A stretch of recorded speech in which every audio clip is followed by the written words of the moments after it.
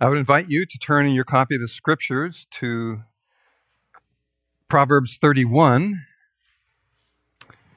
somewhat in the middle of your Bible, but the very end of the book of Proverbs.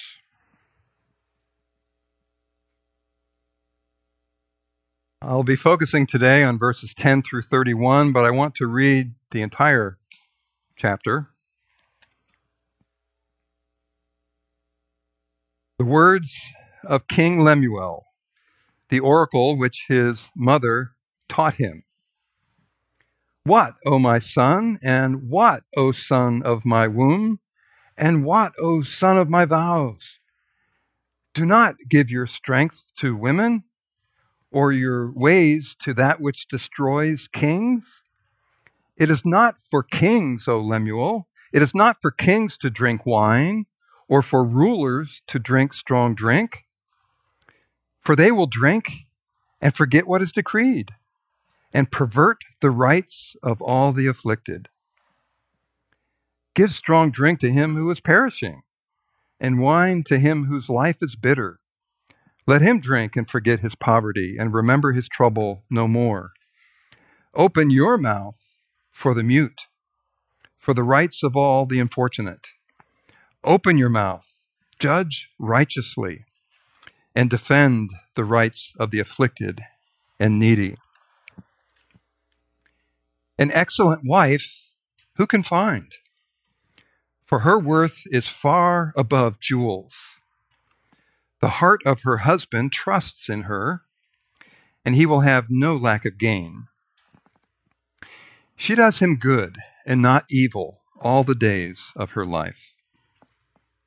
She looks for wool and flax and works with her hands in delight.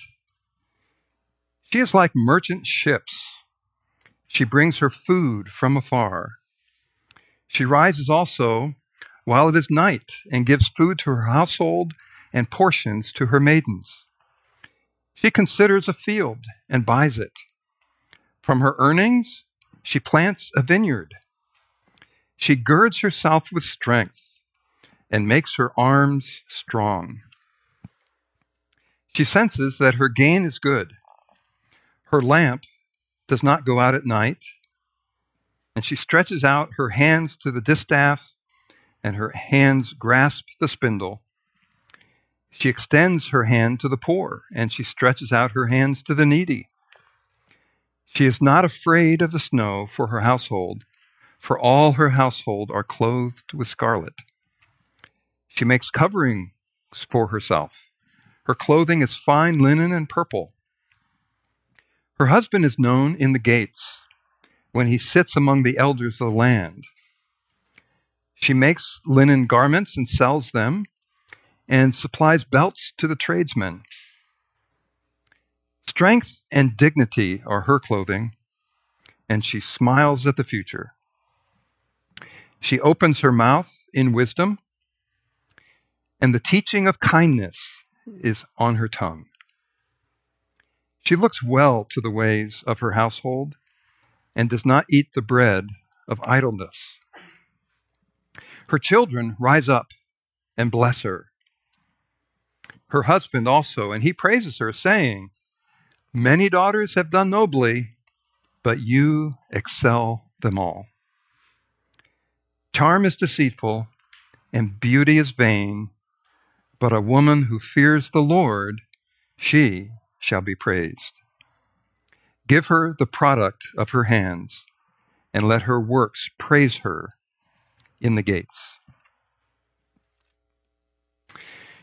This concluding chapter of the book of Proverbs begins by saying they are the words of King Lemuel, the oracle which his mother taught him.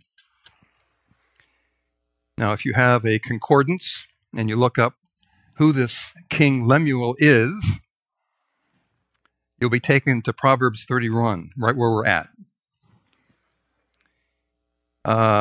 This seems to be a nickname that Solomon's mother gave to him. Lemuel means something loosely translated, I think, belonging to God. course, almost all of the Proverbs that we have recorded for us in the Scriptures are from King Solomon, and this is most likely the same. An oracle is sometimes translated a burden. It's a heavy saying. The word taught that's used here is more frequently translated chastise, discipline, admonish, warn. This is a heavy saying that his mother gave to him. So when she begins, she says, "What, O my son, and what, O son of my womb, and what, O son of my vows? Do not give your strength to women, or your ways to that which destroys kings." And then she goes on to give examples of what he should and should not do. Verses 10 through 31 seem to be a part of that, but they're set off on their own also. In fact, verses 10 through 31 are an acrostic poem in the Hebrew in which each of the 22 verses begins with one of the successive 22 letters of the Hebrew alphabet in order. So you might think of it as a treatise on wise motherhood from A to Z, or maybe more literally from Aleph to Tav in the Hebrew. It begins with the question on many a young man's mind, an excellent wife who can find?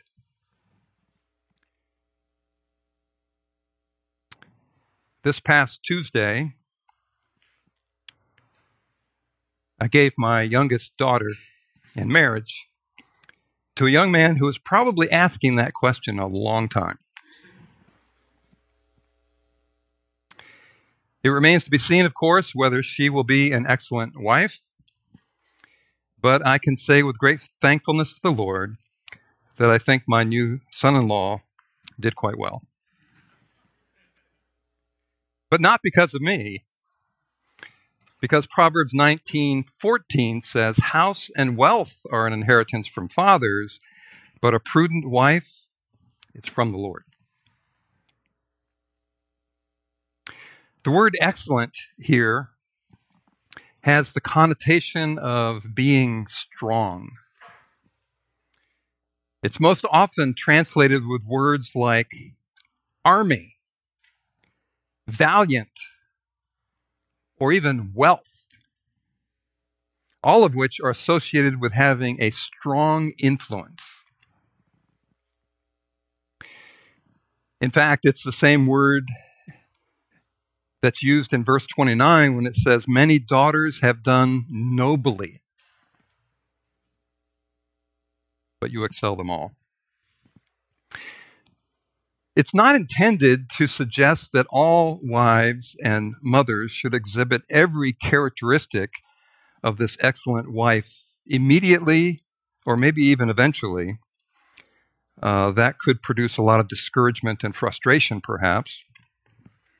Rather, just as all of us become more Christ-like gradually in our sanctification, one step at a time,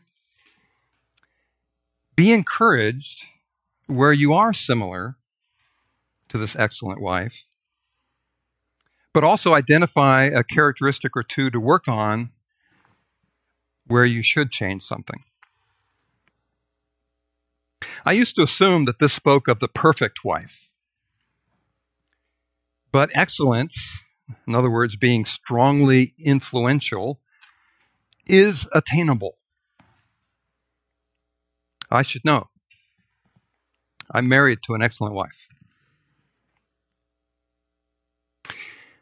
Also, this poem is not just for wives and mothers.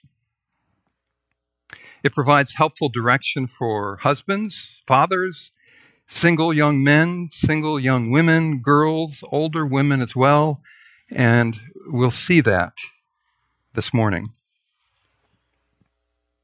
So because this is an acrostic poem, the topics are not necessarily in some thematic order. So I'll group them into three categories. First, we'll look at her hands, what she does. Secondly, we'll look at her heart, why she does them.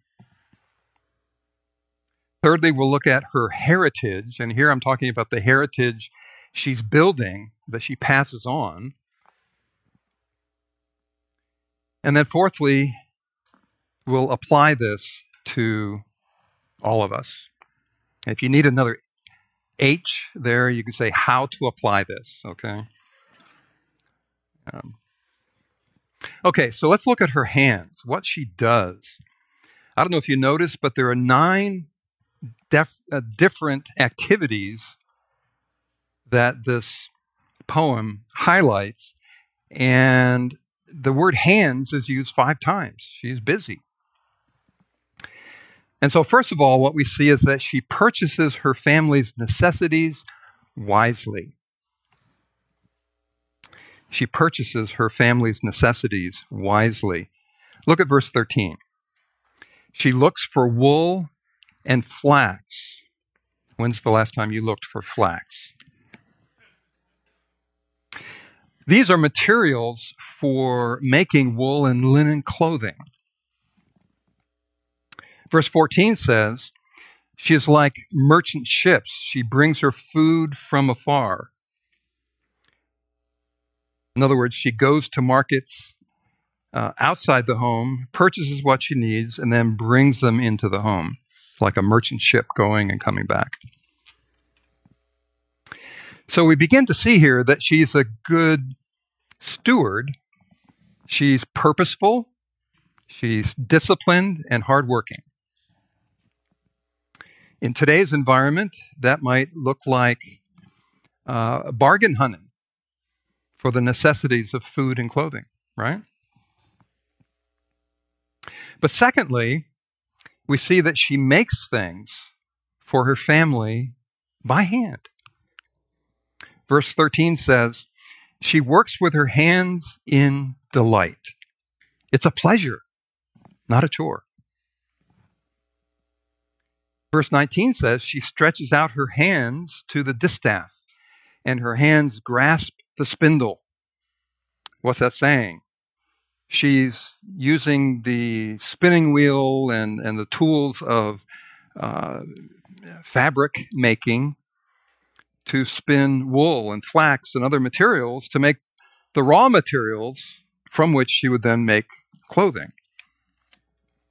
With the result that verse 21 says, all her household are clothed with scarlet.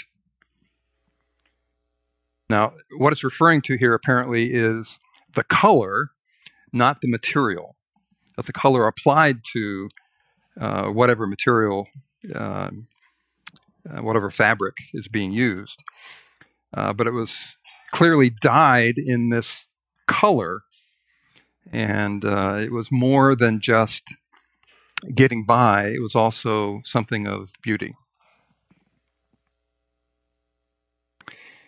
Verse 22 continues, saying that she makes coverings for herself, and her clothing is fine linen and purple. Again, purple is the color that's applied to the fabric, not the fabric itself. So what do we see here? She's thrifty. She's creative. She's industrious. But she's not austere.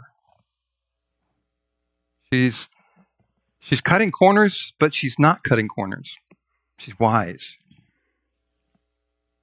Today, that might involve sewing, quilting, knitting, mending, crafts, gardening, canning food, any manner of thing like that, but things that benefit the family. Not that every woman would be proficient in all these things, but there are examples of ways to be industrious to meet the needs of her family. Well, third, we see that she makes more than her family needs and sells the rest at a profit. Look at verse 24. She makes linen garments and sells them and supplies belts to the tradesmen. In other words, she's got good business sense. And as an overflow of her work for the family, not competing with her work for the family, but as an overflow of it, there's a surplus from which she can derive some profit. And so today, it's not uncommon for women and families to have maybe a cottage industry in the home, maybe to sell products via eBay or Etsy. Or Etsy. What is it called? It's Etsy. You can tell I haven't been there, right?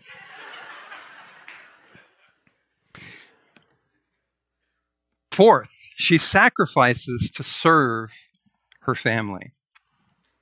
Verse 15 says, she rises also while it is still night. And verse 18 says her lamp does not go out at night.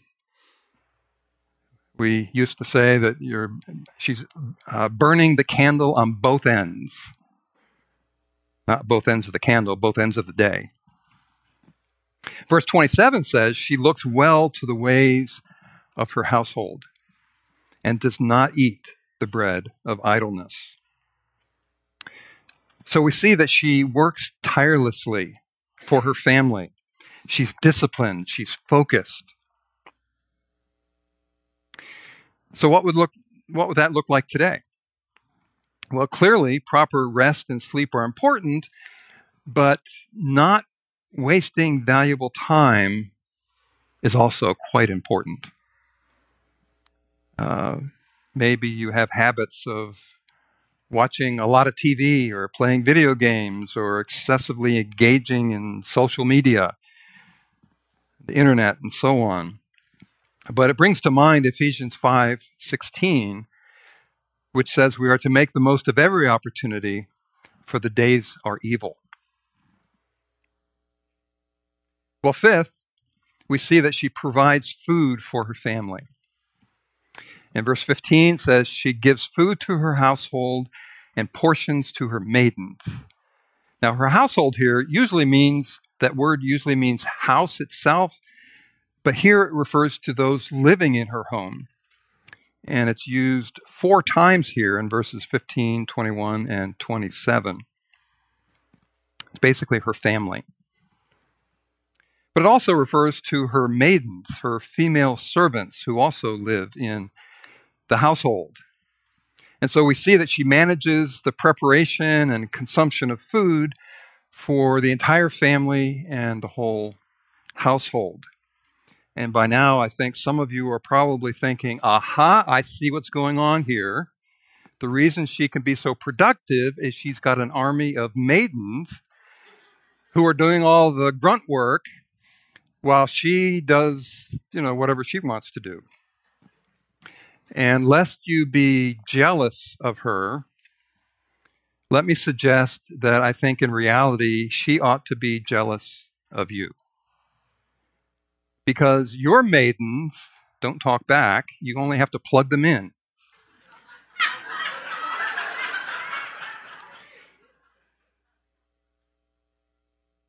Just think how many maidens you have.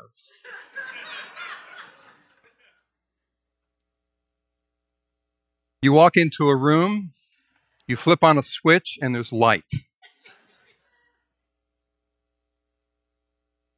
You go to the kitchen, and you push a button, and let there be heat.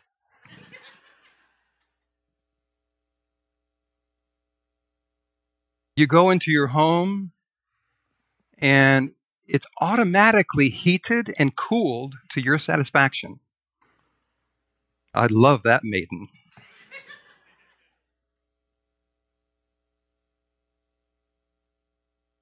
You have the capability to go wherever you want in a car. The only food she needs is gas, for the most part, right?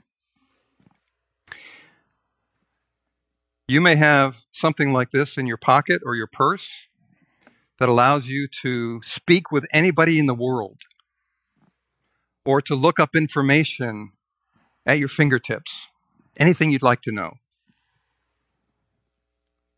It allows you to communicate in lots of different ways. Quite a maiden, that is. You get the picture. She would drool to have your maidens. She would say, "What do you do with all your time that you're saving?" Widespread use of household appliances and machines didn't happen really widespread until my parents' generation in the early to mid 1900s. And wives and mothers generally weren't in the workforce in great numbers until after World War II. Household appliances enabled that. It freed up women to give them a lot more time to do other things. This wise woman used that extra time to invest in her family. Husbands, you need to ensure that your wife has appropriate tools, not a Mercedes necessarily, but the appropriate tools she needs to make her more productive, efficient, and freed up to invest in your family. Free her up to do what only she can do. Wives, use your maidens wisely to enable you to invest in your family. Children, of course, need to participate in household chores as part of their training, and so they work alongside with the maidens, I guess. Okay. The sixth category of things she does is that she invests in assets that will help meet her family's needs. Verse 16 says she considers a field and buys it, and from her earnings she plants a vineyard. What earnings? Well, apparently the earnings from her sales to merchants in verse 24, and possibly as well some of the produce of the vineyard, but that vineyard is not just a hobby. It also serves to meet the food and drink needs of the family, but the excess, again, would be a source of additional income for the family. Verse 18 says, she senses that her gain is good. The gain here, of course, is from her sales, from the crops and her handwork. So she skillfully expands the resources of the family. And today, that might look like managing financial investments, working with the produce from gardening, maintaining the home, researching major purchases of tools and other assets, a wide range of things. Seventh, we see that she takes care of herself physically so that she has the ability to fulfill her role well in the family. Verse 17 says she girds herself with strength and makes her arms strong. This is not a masculine kind of strength, but rather it's just that she doesn't let her body go weak or flabby. She maintains high energy because her family depends on her. She's a good steward of that resource. And today, the obvious application would be the need for good nutrition, for good exercise, good rest, good balance. Number 8, we see that she helps and gives to the poor. Verse 20 says she extends her hand to the poor and stretches out her hands to the needy. Compare that with the previous verse, which says she stretches out her hands to the distaff and her hand grasps the spindle. She uses her hands to provide both for her family and for others in need. Not just giving them money, but giving them a helping hand and the products of her hands. So today that might look like various kinds of charity, volunteer work, ministry in the church, compassion for the poor, serving others generally. And then ninth, we see that she teaches and gives wise counsel. Verse 26 says, she opens her mouth in wisdom, and the teaching of kindness is on her tongue. She's wise, and she's able to communicate that wisdom in the home. The word teaching here is actually the word Torah, law. And the word kindness is most often translated loving kindness, which has the connotation of devotion and loyalty. So what is she teaching? She's teaching God's law, God's principles, things consistent with God's wisdom. Who is she teaching? Well, the very next verse says she looks well to the ways of her household, her family. She devotedly teaches, trains, and disciples her children and even others. What would that look like today? Same thing. Mothers shape the values and character of their children. Well, that's what she does, her hands, but there's also her heart. What she is, why she does what she does. And first we see that her character is valued by others. Verse 10 says that her worth is far above jewels. She's an asset. She's priceless, but she's not for sale. Verse 11 teaches us that she's trustworthy. The heart of her husband trusts in her. And that verse and the following verse indicate that she's faithful to her husband, who will have no lack of gain, and she does him good, not evil, all the days of her life. So she's trustworthy, she's faithful, indicating that she's submissive with a servant's heart. Verse 13 indicates that she's content. She works with her hands in delight. Her heart is content with her role and her impact. Verse 25 indicates that strength and dignity are her clothing. Dignity here has the connotation of majesty, splendor, an aura of goodness and uprightness. And the strength and dignity are referred to as clothing because when others look at her, they see strength and dignity. That's her clothing. Why is that character what others see? Well, secondly, we see that she has inner strength. Verse 10, as we saw, refers to her as excellent. And that's a word connoting strength, like an army,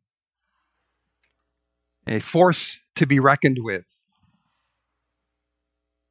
The same Hebrew word is used in Proverbs 12:4, where it says, an excellent wife is the crown of her husband, but she who shames him is like rottenness in his bones. And in Ruth chapter 3, verse 11, Boaz tells Ruth, now, my daughter, do not fear.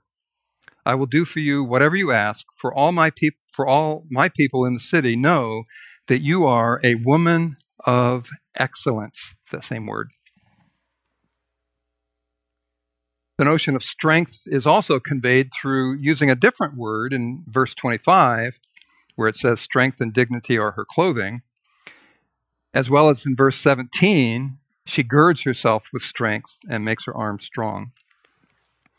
This is talking not just about physical fitness, but also integrity, conviction, moral firmness, an unshakable belief system. Another aspect of her inner strength is that she is confident.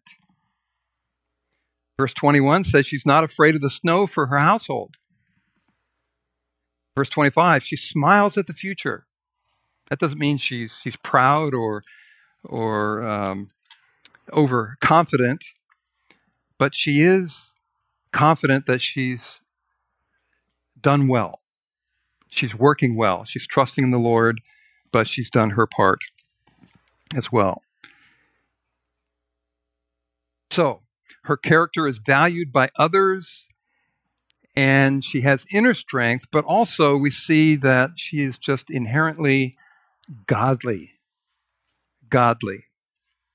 And we see this in verse 30, where it speaks of what she is not, but also what she is. It says, charm is deceitful. Why is charm deceitful? Well, it's superficial. It's masking the person's true character and maybe the person's true motives. You charm them through it, right? It also says beauty is vain. It's empty, no substance to it. It doesn't last. She doesn't rely on her charm and her beauty to influence people. Rather, it says, a woman who fears the Lord, she shall be praised. Her motive and her desire is to please God. That's what drives her. She's not a man pleaser, but rather a God pleaser. And in that, she's an example for all of us. Well, we looked at what she does, her hands, and what she is, speaking of her heart. Let's now look at her heritage, the heritage that she creates or passes on. What legacy does she create? First of all, let's look at her husband. Verse 23 says, her husband is known in the gates when he sits among the elders of the land. The gates, of course, were the city gate where civic leaders would govern the community, make decisions, and so on. And so it appears that he's a leader in the community, from which we can understand that when she fulfills her role, she enables him to fulfill his role. Indeed, in keeping with God's design from the very beginning of creation, she is a helper suitable for him, just as Eve was for Adam, in Genesis 2:20. Then in verses 28 and 29, it says, her husband also blesses her, and he praises her, saying, many daughters have done nobly, but you excel them all. He recognizes and expresses his appreciation for her hard work, the quality of that work, and how that advances him and their family. What would that look like today? Well, the same thing. When both husbands and wives fulfill their roles in the family, everyone's blessed. Husbands, when is the last time you praised and encouraged your wife? Or does it happen once a year on Mother's Day? Well, this poem also speaks of the impact on her children. Verse 28 says, her children rise up and bless her.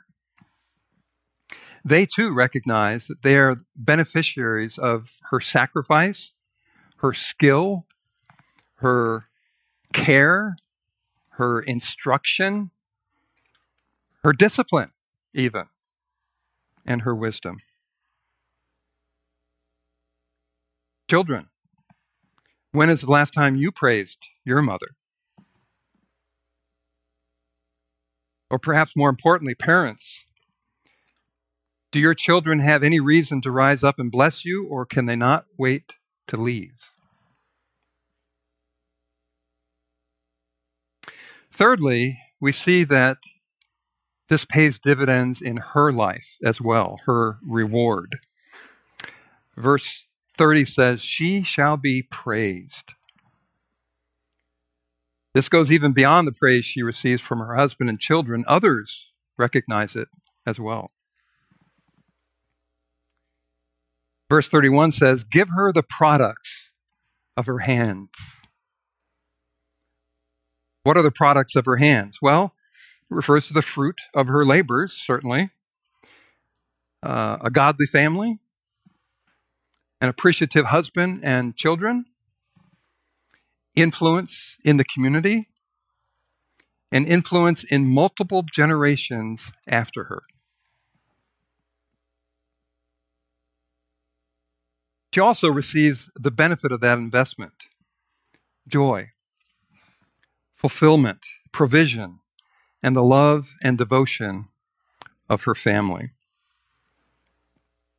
Verse 31 says, let her works praise her in the gates.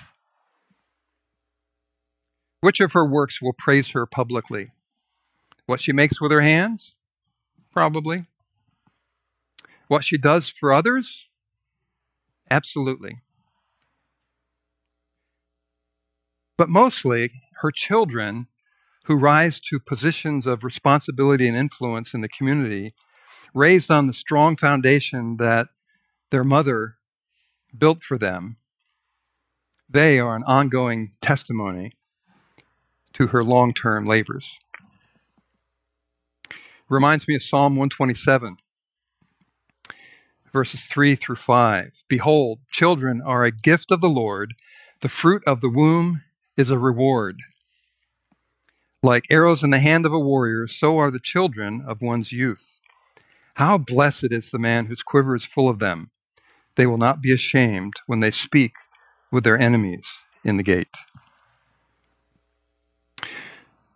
So for those of us here today, you need to take the long-term view of your parenting responsibility. Don't settle for what is expedient here and now. Like any investment, your eyes need to be on the return that will come to you and others many, many years from now. Although God is gracious, that He provides encouragement and signs of encouragement, progress along the way. Well, how can we, fourthly, apply all this to our lives? First, obviously for women, wives, and mothers, the challenge is to be excellent, to be a strong force to be reckoned with for your family. Avoid the extremes of either laziness or zeal for the wrong priorities. But what it really comes down to is the need to fear the Lord. That involves humility and righteousness. Proverbs 3:7, do not be wise in your own eyes, humility. Fear the Lord and turn away from evil, righteousness. Proverbs 8:13, the fear of the Lord is to hate evil, pride and arrogance and the evil way and the perverted mouth I hate, says the Lord. Proverbs 15:33, the fear of the Lord is the instruction for wisdom, and before honor comes humility.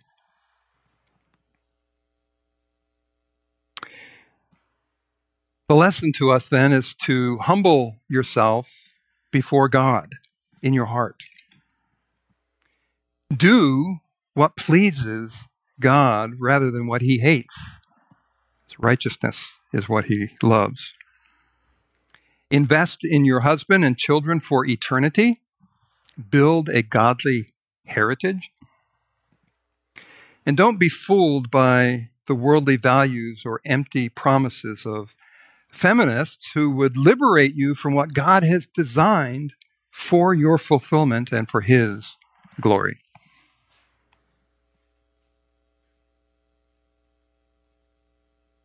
I wonder how many women have achieved success in the working world but have regretted the toll that it's taken on their marriage, on their children, and on their ministry to others. I think it's a large number.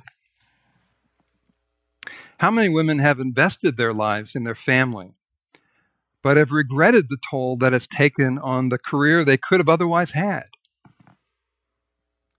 Probably not many.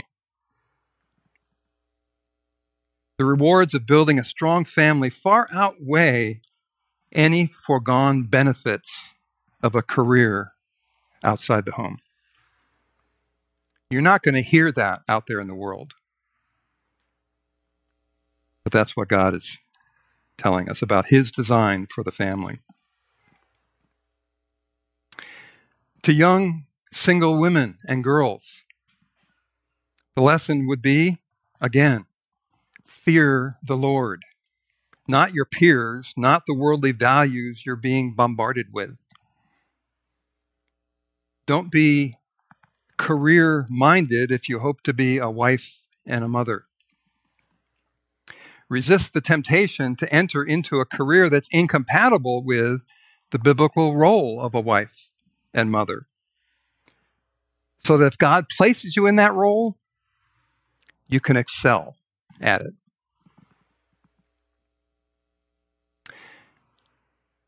And I got news for you. The kind of godly man you want to marry will be far more attracted to your heart commitment and fear of the Lord than to your impressive career. However, it is true that some jobs could be a great preparation for your later responsibilities as a wife and mother. For husbands and fathers, I hope you didn't check out. Don't force your wife to work outside the home. It's fine for her to supplement the family income, and there may be needs for temporary situations, and she can work from the home like this woman did. But only if it doesn't conflict with her primary responsibility to nurture your family. So dads, keep your expenses down and your income up. Your income. If you have to move to a more an area with a lower cost of living, do it. It's far better than sacrificing your wife and children on the altar of your unrealistic financial dreams. Second, dads, prepare your daughters to be excellent wives and mothers. They should be highly educated and trained, but don't push them or even let our culture pull them into careers that are incompatible with that role. Don't urge them to become the son you never had. You young single men, you're probably the ones who are saying, an excellent wife who can find, right? Well, if you're looking for God's provision for a wife, the characteristic on the top of your list should be, does she fear the Lord? Does she trust him, obey him, love him, and serve him? Anything else is secondary. But perhaps more importantly, you ought to be asking yourself, am I the kind of man who deserves a woman like that? If not, get your own house in order first. Are you able to match her fear of the Lord and lead her in her growth in Christ?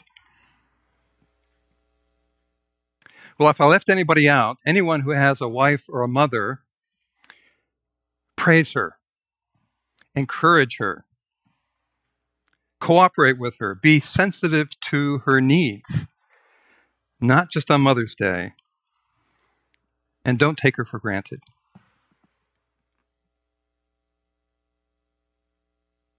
Now, I know that there may be some here today or listening to this message who have no clue what it means to fear the Lord. I'd like to invite you to consider that none of us, in and of ourselves, can fear the Lord. God, by his grace, stepped into time and space in the form of Jesus Christ, took on human flesh,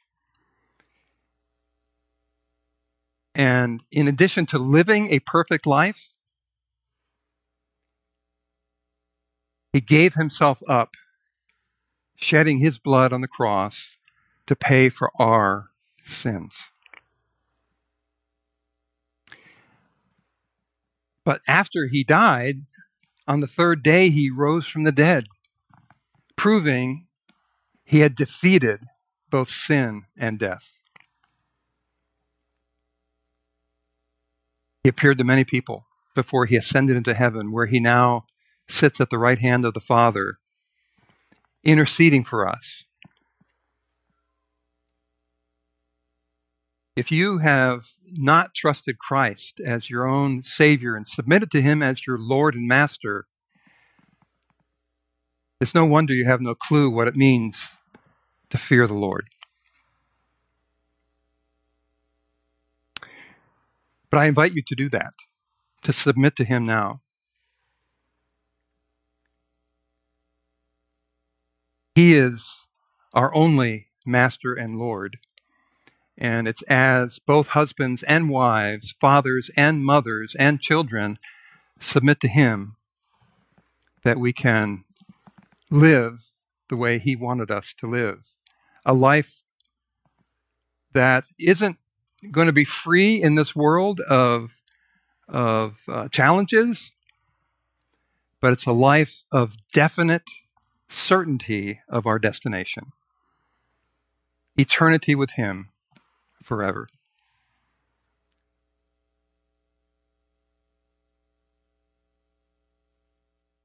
Proverbs 31 ends by saying, her children rise up and bless her. Her husband also, he praises her, saying, many daughters have done nobly, but you excel them all. Charm is deceitful and beauty is vain, but a woman who fears the Lord, she shall be praised. Give her the product of her hands, and let her works praise her in the gates. Let us pray. Father, we thank you that the family is your design. Motherhood is your design. Help us to live according to your design and to cooperate with your good for us that you have in store for us as we fulfill our roles in the family and apply your wisdom as we walk in fear of the Lord, of fear of you, indicating that we love you, we submit to you gladly,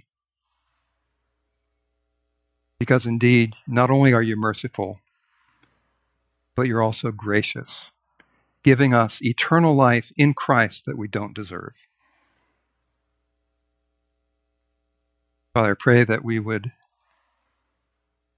take your design to heart, not just today, but going forward every day. We pray these things in Jesus' name. Amen.